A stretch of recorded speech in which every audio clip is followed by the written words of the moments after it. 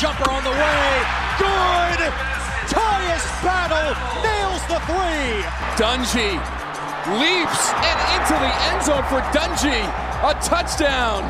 If that's not on every highlight show tonight, then I don't know who's watching. Howard for touchdown, soaring through the air. High-flying Slovakian. Screen pass here. He'll get one. And he stays alive, and he's got room to the 10. One man to beat. He'll do it. Touchdown, Syracuse. And for Syracuse, party time. The upset, pulled by the Orange. They defeat Clemson 27-24.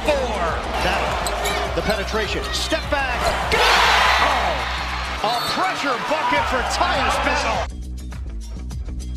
This is Orange Nation with Stephen Fonte and Seth Goldberg. Powered by Drivers Village and Hummel's Office Plus. Good afternoon, everyone. Glad to have you with us alongside Seth Goldberg. I'm Stephen Fonte. It's a Friday edition of Orange Nation as we lead you into the weekend. 315-437-7644 is the number if you'd like to get involved. You can also text us on the text line. That's 315-288-0644. Going to talk a lot of SU football today as the Orange get set to host UConn inside the Carrier Dome tomorrow. UConn statistically the worst defensive team in the country. The Orange, of course, looking to move to 4-0 for the first time since 1991. We will talk some fantasy football in hour number 2. Our good friend Steve Andrus from 4for4.com will be on at 1:30 to help us fill out our Week 3 lineup. And we begin the show today, I think we have to, Seth, with some NFL and your boy Baker Mayfield getting his first taste I loved it. of regular season action last night, and boy, did he look good. He looked so good. I was like nearly shedding a tear, thinking about what could have been if he had fallen to number 2 and the Giants took him and he was running around the Meadowlands doing that for the next 15 years. That would have been nice. Obviously, he didn't get there, so there was no decision to be made, but I thought Baker looked really good. I thought Baker looked exactly like he did at Oklahoma, and if you watched him at Oklahoma, you probably thought, hey, that guy's pretty good. And I thought that's exactly what he looked like last night in the second half. Your Giants, of course, were picking number 2 overall. You were looking at the 2 quarterbacks that you had a shot at. I know. Right? You thought you might have a shot No. at Baker. You were going to have a shot at one of them or both of them, and you had a shot at Sam Darnold, and we know how that turned out. Darnold was not good last night, but we're going to see this with rookies. Like, I don't expect Baker Mayfield to go out in 10 days from now and light it up and throw for 300 yards and a couple of touchdowns. Like, that's what rookies are going to do. They're going to be up and down. I don't know, Steve. He might not even play. Did you hear Hugh Jackson after the game? He's got to go watch the tape. I did hear Hugh Jackson. And normally I hate stuff like that. I hate the coach speak. Last night, and I heard Golick and Wingo talk about this a little bit this morning, and I think they were right on. They said that was out of respect to Tyrod, and I think that it was. Like, you don't want to inform your starting quarterback that he lost his job like that, right? Why? Because, like, man to man, he's a captain on this team. Like, you go to him and you say, yeah, but don't you think Tyrod knows the deal here? Like, Tyrod knows, and he's young enough that it's possible that he could go be a quarterback somewhere for 7 years, right? Tyrod knows he's not going to be the Browns quarterback for 5, 6, 7 years. He knows that at the most he had a year. So, like, I think, and he gets hurt, and his season is over after 2 weeks. Yeah.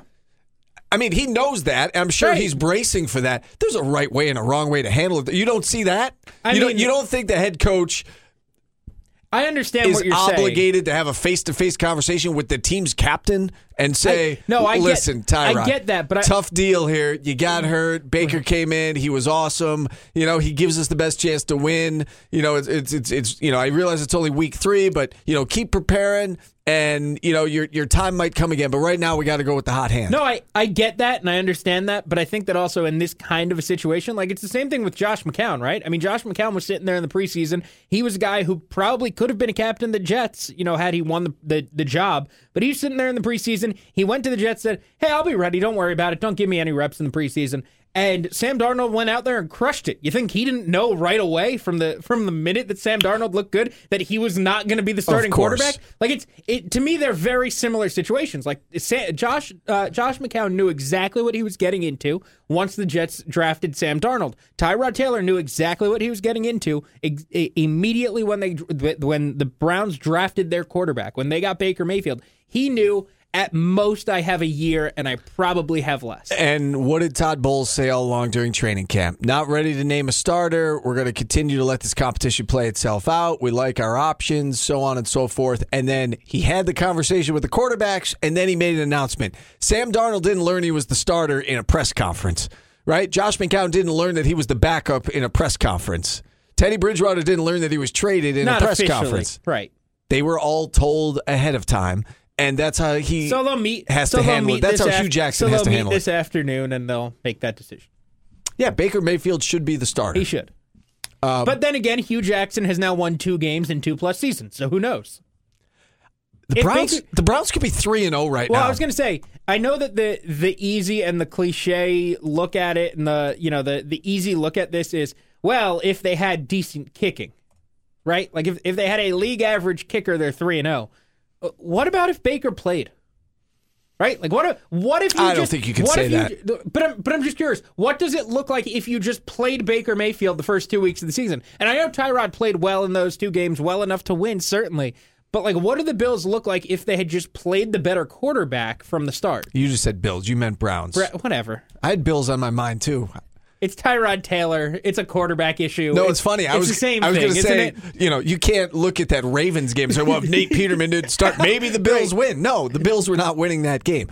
I don't know if you could say, if Baker Mayfield started, would they be 3-0?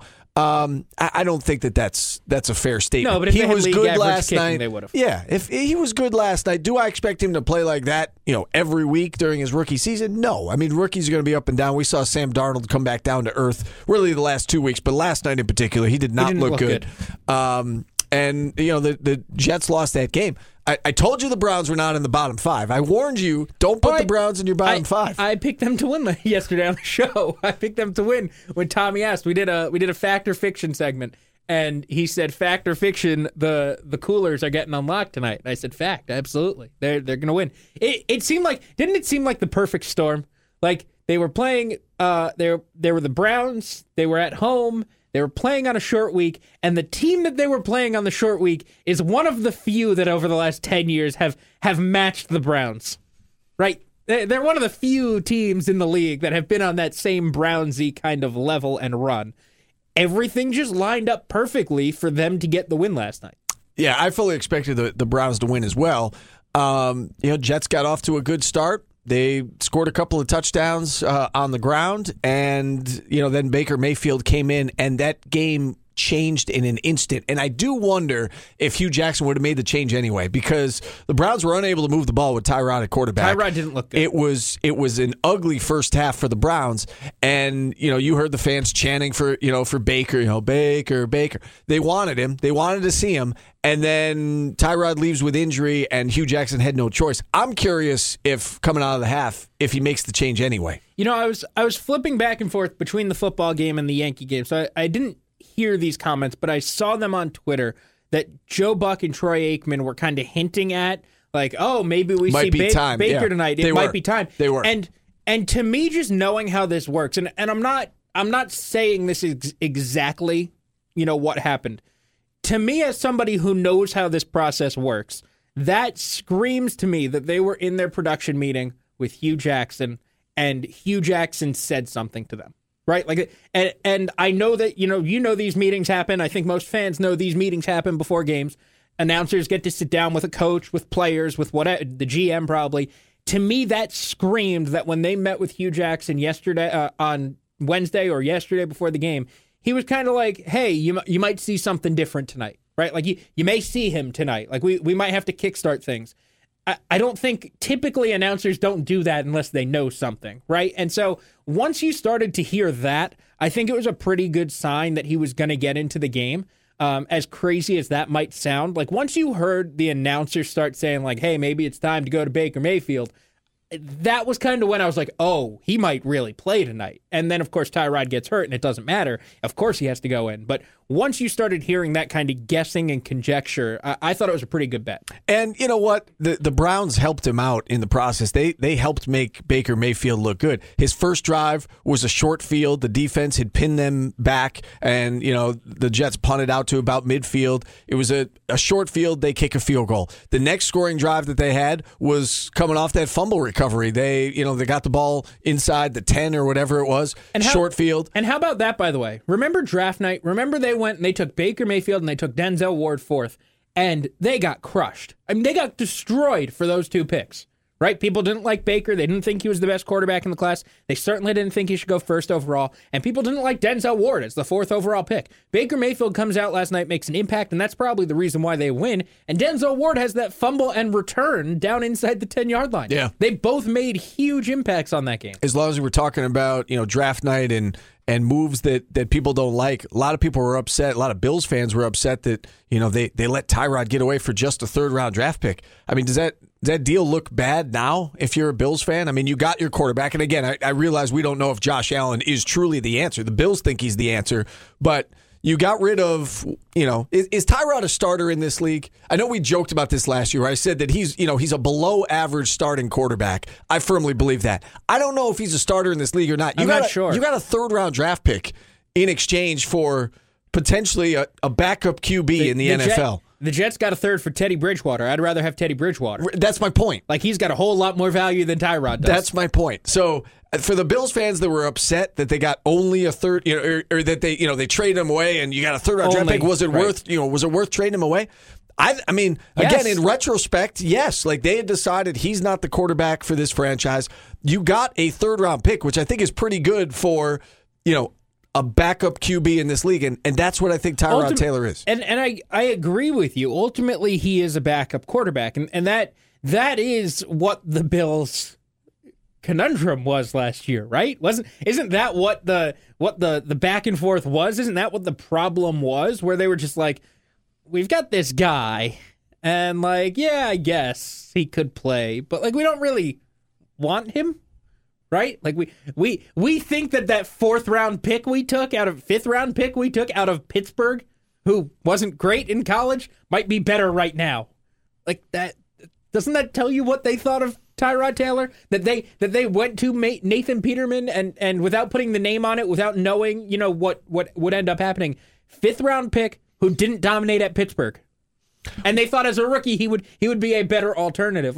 I think that says what they thought of him last season. I said it at the time when they benched Tyrod and put Nate Peterman in there against the Chargers as the starter. I said Tyrod's not coming back next year. They're not bringing him back as their starting quarterback. They had made the decision then that he was not obviously the long-term answer. They wanted to see what they had in Nate Peterman. Now, it didn't go well. Obviously, they went back to Tyrod, and they should have because they were in the playoff hunt. They got to the playoffs. Great. They ended the drought. But then they part ways with Tyrod because they determined he wasn't the answer. They said, all right, it was one bad game for Peterman. Let's give him another shot. They did. He clearly won the job in the preseason, so I'm fine that they started him. And then he was a disaster again against the Ravens. So Peterman, got two shots at it. Now it's Josh Allen's team as well it should be. Right. And ultimately, the biggest problem surrounding Tyrod Taylor and the thing where this all went wrong for Brandon Beane and Sean McDermott is that Tyrod Taylor got the Bills to the playoffs. Right? That's the thing that messed all of this up. Because if they just go 7-9 again, then you get rid of Tyrod Taylor and no one cares, right? No one cares. No one would have cared if you got rid of him after a 7-9 season. Hang on a second, though. If they had just gone 7-9, are they getting a third-round draft pick in exchange for him? Probably not. Probably not. His stock rose, his value rose because they made the playoffs. But you understand my point, right? Yeah. They finally make the playoffs. It's the You're first talking time from the Bills fan perspective. Yes, they wouldn't have cared. That was the biggest problem. That Tyrod Taylor led them to the playoffs. It was the first time in forever that they had finally made it, and everybody wanted to keep the guy around who had done it because they finally had somebody who did it.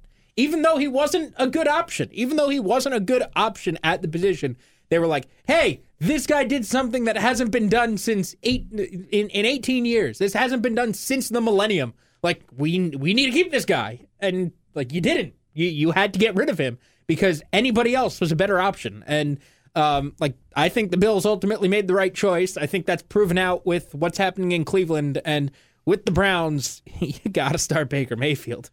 Yeah, the Browns have to start Baker Mayfield. I think the Bills have decided that they need to start Josh Allen, and there are going to be a lot of growing pains this year in Buffalo. Less growing pains in Cleveland because Baker Mayfield is more ready to play right now. Sam Darnold is more ready to play right now. Josh Allen is not necessarily ready to play right now, but the other option, Nate Peterman, has shown that he's just not a good quarterback in the NFL, and it's Josh Allen's team. And if you're going to take your lumps, you might as well do it with your rookie quarterback, which is what you've been saying all along. I know one of the things you hated about Baker was the planting the flag. Yeah.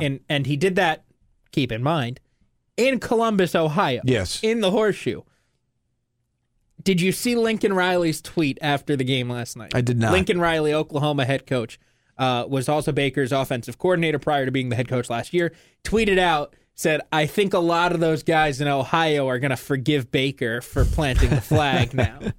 That's a fair point. That's a fair point. I will say this, okay, in regards to Baker. His post-game press conference last night, I thought he handled himself very well. And he was asked about Tyrod and asked about, whether or not he felt like he took the job and so on and so forth. And he handled it like a pro. And, he said, you never like to take over a job like that. You hope Tyrod's okay. He's meant so much to me in my development. I hope he's fine. This is Tyrod's team. He He's says the captain. all the right things. He says all the right things. And when could we say that in Oklahoma? We could not, okay? Right. Because he very rarely said the right thing. He very rarely did the right thing. So, while there's a lot that I don't like about him, I do understand that kids can be immature and that maybe they can grow up. And so maybe last night, was a sign that Baker Mayfield is starting to grow up a little bit and mature. And if that's the case, then God bless him, and that's great, because I thought he handled the post-game press conference very well. One of the things I don't like about him or didn't like about him at Oklahoma is that he very rarely said the right thing, did the right thing. Last night, he did both. I hope somebody saved an entire one of those fridges for him. He gets at least one can, right? Yeah, I think he gets a fridge. He should get something. Yes. Out of that whole deal. Absolutely. He deserves it. 315-437-7644, or you can text us on the text line, 315-288-0644. Got to take our first time out. We'll talk some Q's football on the other side. Keep it here. Orange Nation rolls on right after this on ESPN Radio. Live from Armory Square, this is Orange Nation with Stephen Fonte and Seth Goldberg. Steve and Seth back with you on a Friday edition of Orange Nation. 315-437-7644 is the number. If you'd like to get involved, we're brought to you in part by the Bill Rapp Superstore at the corner of Thompson and Burnett in Syracuse, or online at BillRapp.com. To the phone lines we go. Steve in North Syracuse kicking us off on the show today. Hey, Steve. Yeah, I just have a couple of quick opinions. One, I think that the point where Taylor's career as a starting quarterback for the Browns should have ended was when he underthrew the long pass with Callaway breaking open, and the defender was able to tip the ball away, and then Taylor was motioning down to Callaway up towards him, implying that Callaway should have come back and fought for the ball more to make up for the fact that he didn't throw it far enough. That, to me, was the tipping point moment when it was obviously time to begin the Baker Mayfield era.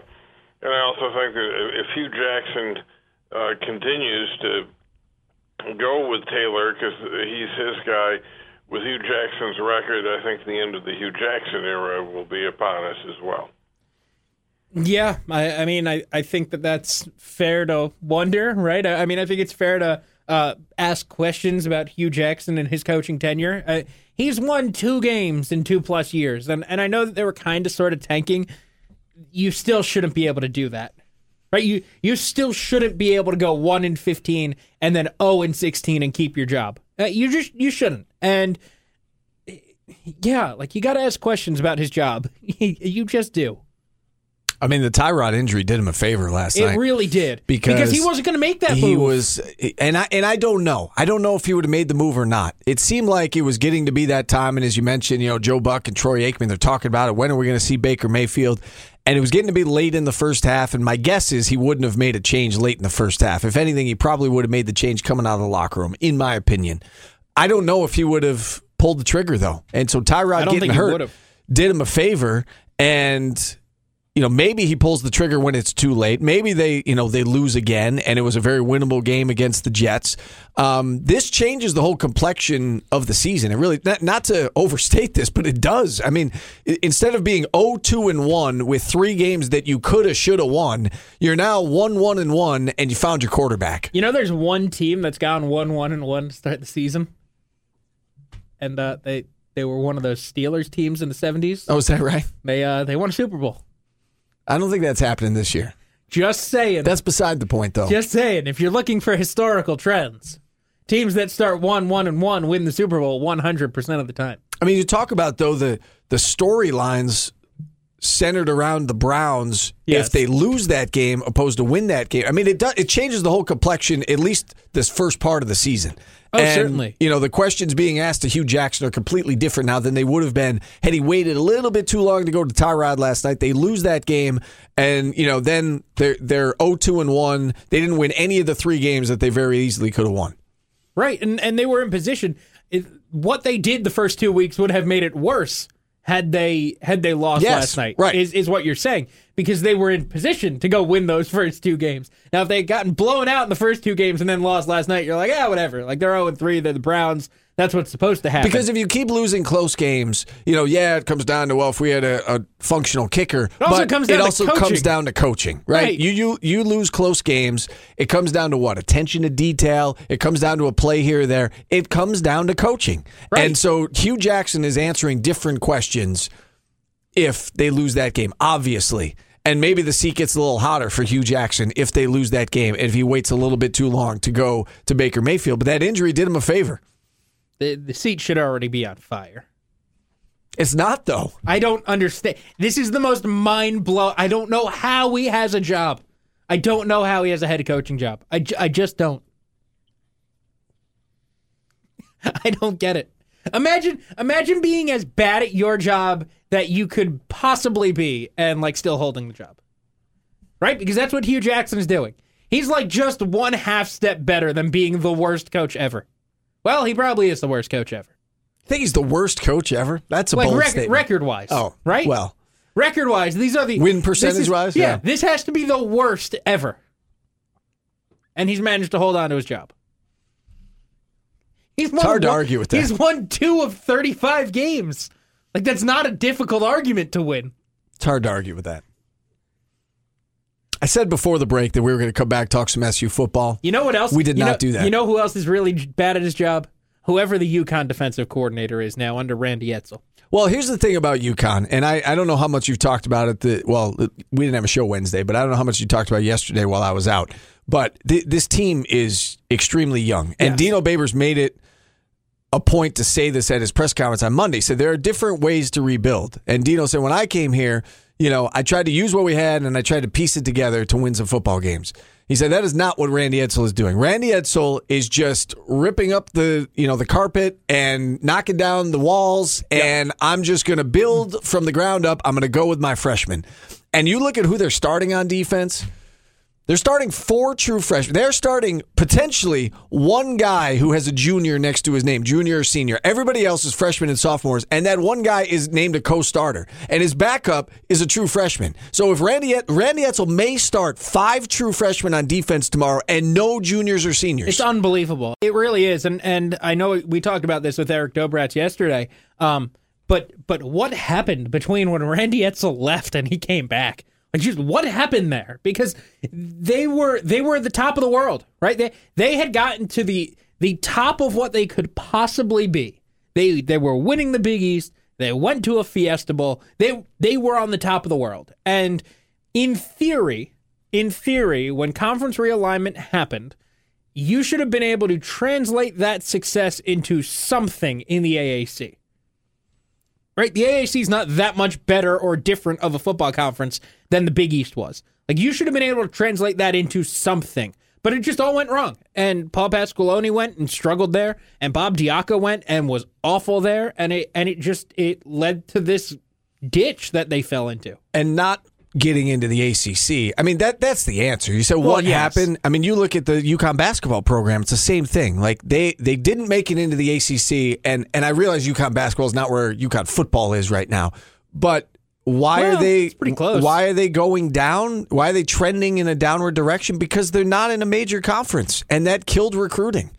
And they went from being in the Big East to this makeshift conference of, just a bunch of teams thrown together, and kids want to go play Power 5 football. But you can be relatively successful I think more so in football than in basketball in one of these group of 5 conferences. I mean, that much has been proven, right? Like, you think it's easier to be more successful in football than basketball? I know that's weird because Wichita State, that's weird Butler. But every year there's a UCF, there's a Western Michigan, because there's they don't a Boise, play anybody. And Wichita State does.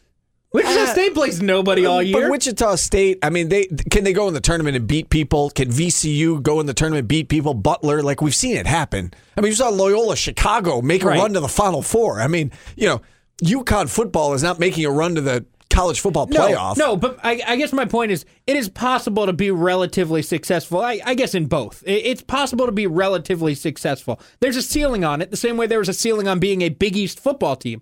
But there's a way to be relatively successful. The ceiling's actually probably similar to the Big East. Yeah. Right? Like, if you were the best team in the old Big East, you weren't making the BCS championship. If you're the best team in the AAC now, you're not making the college football playoff, but you can still get a really nice bowl game. And UConn, even though they fell out of the Big East in both football and basketball, they didn't sustain the football momentum. Like, I see it being easier to fall off in basketball than it is in football in that regard, because the ceiling is relatively the same in football in the 2 leagues. The ceiling in basketball to me seems to be a lot higher in a former Big East than in the AAC for basketball, if that makes sense. I understand what you're saying. That's what happened, though. I mean, they didn't get into a big-time conference, and recruiting fell off, and they started to lose games, and they obviously lost Randy Edsall after they made it to the height of where they plateaued. Like, that was the height of where they could be. They lose Randy Edsall, and things went downhill for a number of reasons. Can you believe, by the way, they plateaued? Their plateau was, 10 wins that year and getting to the Fiesta Bowl. When Syracuse plateaued in the Big East at the end, right, when they reached the point where it was like, this is as good as you can possibly do here in the Big East, they got 8 wins and went to the Pinstripe Bowl. And that was as good as they possibly could do. They had a share of the conference. They went to a bowl game, won 8 games. That was it. And everybody gives Dr. Gross a hard time, but he did get this university into the ACC, or at least he helped them to do that. Go to the phone lines now. Mark in Syracuse next up on Orange Nation. Hey, Mark. Hey, guys. Good afternoon. I went up to the Florida State game, only knowing a couple of players for Syracuse. Just wanted to watch the game with an open mind and see what stood out. And I have to compliment the defensive line of Syracuse for really, I think, setting the tone and constantly collapsing the pocket. I think they were only credited for 4 sacks, but the hurries, tips, pressures, whatever you want to call it, they really disrupted the game, I felt, and were the difference. No doubt about it. No doubt about it. And that's a great observation, Mark. And we said going in that was going to be a key, right? Florida State's weakness was the offensive line, and we weren't sure if SU's defensive line could take advantage of that weakness or not. And they did, and then some. And they had the 4 sacks, but you look at DeAndre Francois, who was 50% passing on the day, 18 for 36. Sometimes that's, your secondary was great, or the quarterback just, wasn't accurate. The 18 for 36 by and large he was under pressure all day long. He had to throw it before he was ready. He had to make quick decisions. He had to go places he didn't want to go.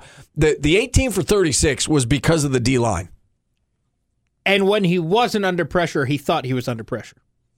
Right, like I think that's a big... You get happy feet when people are around you constantly. Sure. Right, that's what I'm saying. I think that was a big factor in some of those errant passes. Even when he might have had a clean pocket, he always had that feeling of someone's going to come hit me. And you can't sit back and be comfortable if you've got that feeling. And Alton Robinson, Kendall Coleman, Chris Slayton, the three of them specifically did a great job of keeping DeAndre Francois uncomfortable. But now they've got to keep doing that, right? Because they didn't do it week 1 against Western Michigan. They didn't really do it week 2 against Wagner. They've got to keep that up this week. Like that's one of the things I'm looking for. Can they keep doing that? Because if you can keep doing that, your defense can keep playing that way, you're a really dangerous team moving forward. Maybe not next week at Clemson because it's Clemson and the athletes and the players they have. But after that, you can be really dangerous. 315-437-7644. We're going to talk Q's football the rest of this first hour. Give us a call. We're back after this on ESPN Radio. This is Orange Nation with Stephen Fonte and Seth Goldberg.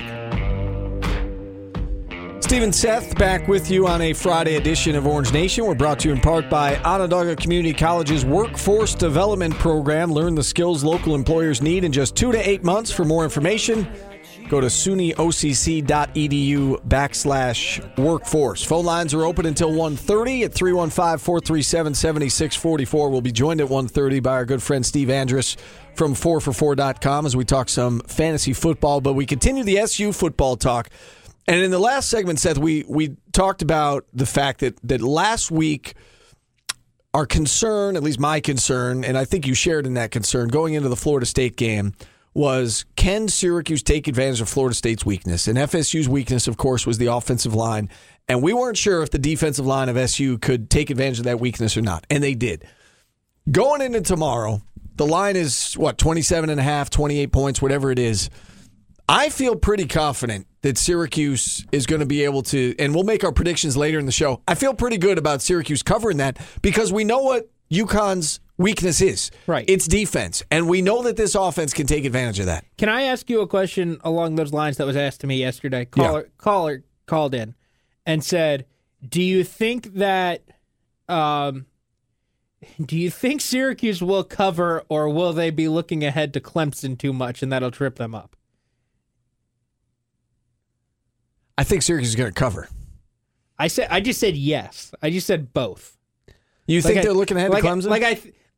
I think that there is the possibility that they could be looking ahead to Clemson and still cover because I think UConn's that bad. Yeah, I think Syracuse is going to put up plenty of points tomorrow. I don't think that's going to be the problem. Is my point. UConn put up 56 last week against Rhode Island, FCS team. They do have experience on offense. We talked about all the inexperience they have on defense. They do have some experience on offense. I mean, the quarterback's a senior. They've got a lot of juniors and seniors on that side of the ball. Will UConn be able to score tomorrow? UConn's probably going to be able to score a little bit tomorrow. But I think Syracuse is going to be able to score a lot. I didn't listen to the whole show yesterday. I did hear a part of it. And I heard you bring up Eric Dungey, and you said that tomorrow you want to see Eric Dungey go out and have a big game because the offense struggled with him running the show last Saturday. I'll say this in regard to that. If they punch in that early possession, I mean, their longest drive of the day was that the one that gets stopped at first and goal. Right, and they end up kicking a field goal. It was a 76-yard drive. The next drive after that was a 49-yard drive, and Dungey got sacked, and then on third down, they didn't pick up the first down. They tried a field goal. They miss it. So you're talking, it could be 10-0 there. He had the long pass to Jamal Custis, which should have been a touchdown. Absolutely. That should be 17-0. And then they had another possession where they were, tripped up inside the red zone. I mean, they could have scored 17, 21, like whatever the case may be. And we talked about that on Monday. Right. I'm saying in regards to yesterday, though, you said that they struggled. So, and I don't know if that's what you meant or not. I would take issue with they struggled with him. They struggled to score points. That's what I meant. Didn't struggle. That's what I meant. Larger point. Like I want to see them put up points. I want to see points on the board with him leading the way because basically we didn't see that last week. That doesn't mean that and I don't expect him to play the whole game. I don't expect him to, hang 70 because I don't expect him to be in that long. But if he can put up points and you feel, I don't want to say comfortable. I don't want to say, I don't want to say put faith in him because you have that already. But if he could just make you feel like, hey, okay, this is like what we expect out of him and like all is good, like heading into this, big ACC stretch, I think that you'll be feeling even better heading into the conference play. So I just wanted to make a point, and this isn't a point directed at you. It's just a point directed at the faction of the fan base that says, well, Tommy DeVito looked great, and maybe he should be the starting quarterback. Is it possible? Number one, I would say I don't know how much the offense really struggled with Dungy running the show. They struggled to score points, and I get that. Is it possible, though, that part of the reason they struggled to score points, or maybe weren't as crisp as they were in the second half on offense, is it possible that the Florida State defense got tired? That the Florida State defense was out there constantly because DeAndre Francois on the offense couldn't move the ball? The Florida State defense got tired because it was 95 degrees on the field and it was suffocating in there? And not only is it possible, but I would argue that may be why. And that if Dungy was out there for the second half, we would have seen the same thing. So before everybody says, DeVito should be the starting quarterback, just look at what he did in the second half against Florida State, I would keep that in mind. That, again, he is a redshirt freshman. Again, he doesn't have the experience. Dungy is your starter. And I would argue that, number one, I don't think the offense really struggled when he was out there. They wasted some opportunities, but I don't think they struggled. And number two, I think part of the reason they had trouble scoring points is that the Florida State defense, made up of 4- and 5-star guys, was fresh, and they wore down as the game went on for a variety of reasons. It was hot in there. They were on the field a lot, and SU executed and played well. You buy that? Sure, absolutely. I think in the second half there are a number of reasons why Syracuse scored more. I think that maybe Tommy DeVito was a factor, but I think that the stuff you mentioned, I think wearing down Florida State's defense, the weather, the heat, the humidity, I think the running game was a really big factor in that, with Dante Strickland, Jarvie, and Howard, those two specifically beating up Florida's front. That goes back to they were just getting tired, too. Right. And then Mo Neal cutting through them. Sure. I think that those three backs did a really good job of beating up the front, and that caused problems, that had a ripple effect. But yeah, I thought Syracuse's offense looked significantly better in the second half. I guess that's why I said I would like to see some points on the board with Eric Dungy on the field, because I think that it would just be a comfort factor, right? Not something you need to see, not something you are worried about, not something that you don't think can happen, but it would just make you feel better and remind you, like, oh yeah, this is what the offense looks like. Hey, yeah, maybe they struggled in the first half last week, but this is what the offense looks like. We're good to go. Let's get rolling into ACC play. And that's fine. I look at the opener, and he scored on the first 9 drives he was out there. And against Wagner, they put up 62 points. The offense is fine. They wasted some opportunities against an athletic defense, and you can't do that against the better teams. UConn's not a better team. I'm not saying go out and waste opportunities tomorrow. I want to see them score as well and check that box. And that's part of it also. UConn's not good. So take advantage. Do what you should do against UConn. Do what you should do against this team. Do what you should do against this defense that has allowed 2,020 yards through 3 games, that allowed 550 yards to an FCS team in Rhode Island last weekend, and that averages nearly 10 yards per play allowed. Nearly 10 yards per play. That's incredible. UConn is giving up, on average, through 3 games, 55.7 points and 673 yards per game. That includes a game against an FCS team. Dead last in the country in both categories, by the way. That includes a game against an FCS team. The FCS team did not bring those numbers down all that much. And I don't think Syracuse will bring those numbers down tomorrow. I got news for you. 70? I think some of it depends. We talked about this with the Wagner game. Some of it depends on when they decide to go to the backups, because Clemson is next, and you want to get your work in. I look at this game much like the Wagner game. You want to get your work in with the starters. You want to build a big lead. You want to score your points. You want the reserves to go in, get some valuable experience, and you want to get out healthy. That's what tomorrow is all about. Absolutely is. And you've got Clemson next. So are they going to score 70? My guess is no. I think they're going to do their thing in the first half, get a comfortable lead, and then kind of name the score in the second half, but be smart about it, because they want to limit the game, limit the injuries, and move on to Clemson. And so no, I don't think they're getting to 70 tomorrow. I think they could if they wanted to. Pretty close. If they wanted to try. I'll be there on the quad tomorrow predicting another 60-something point game. Probably.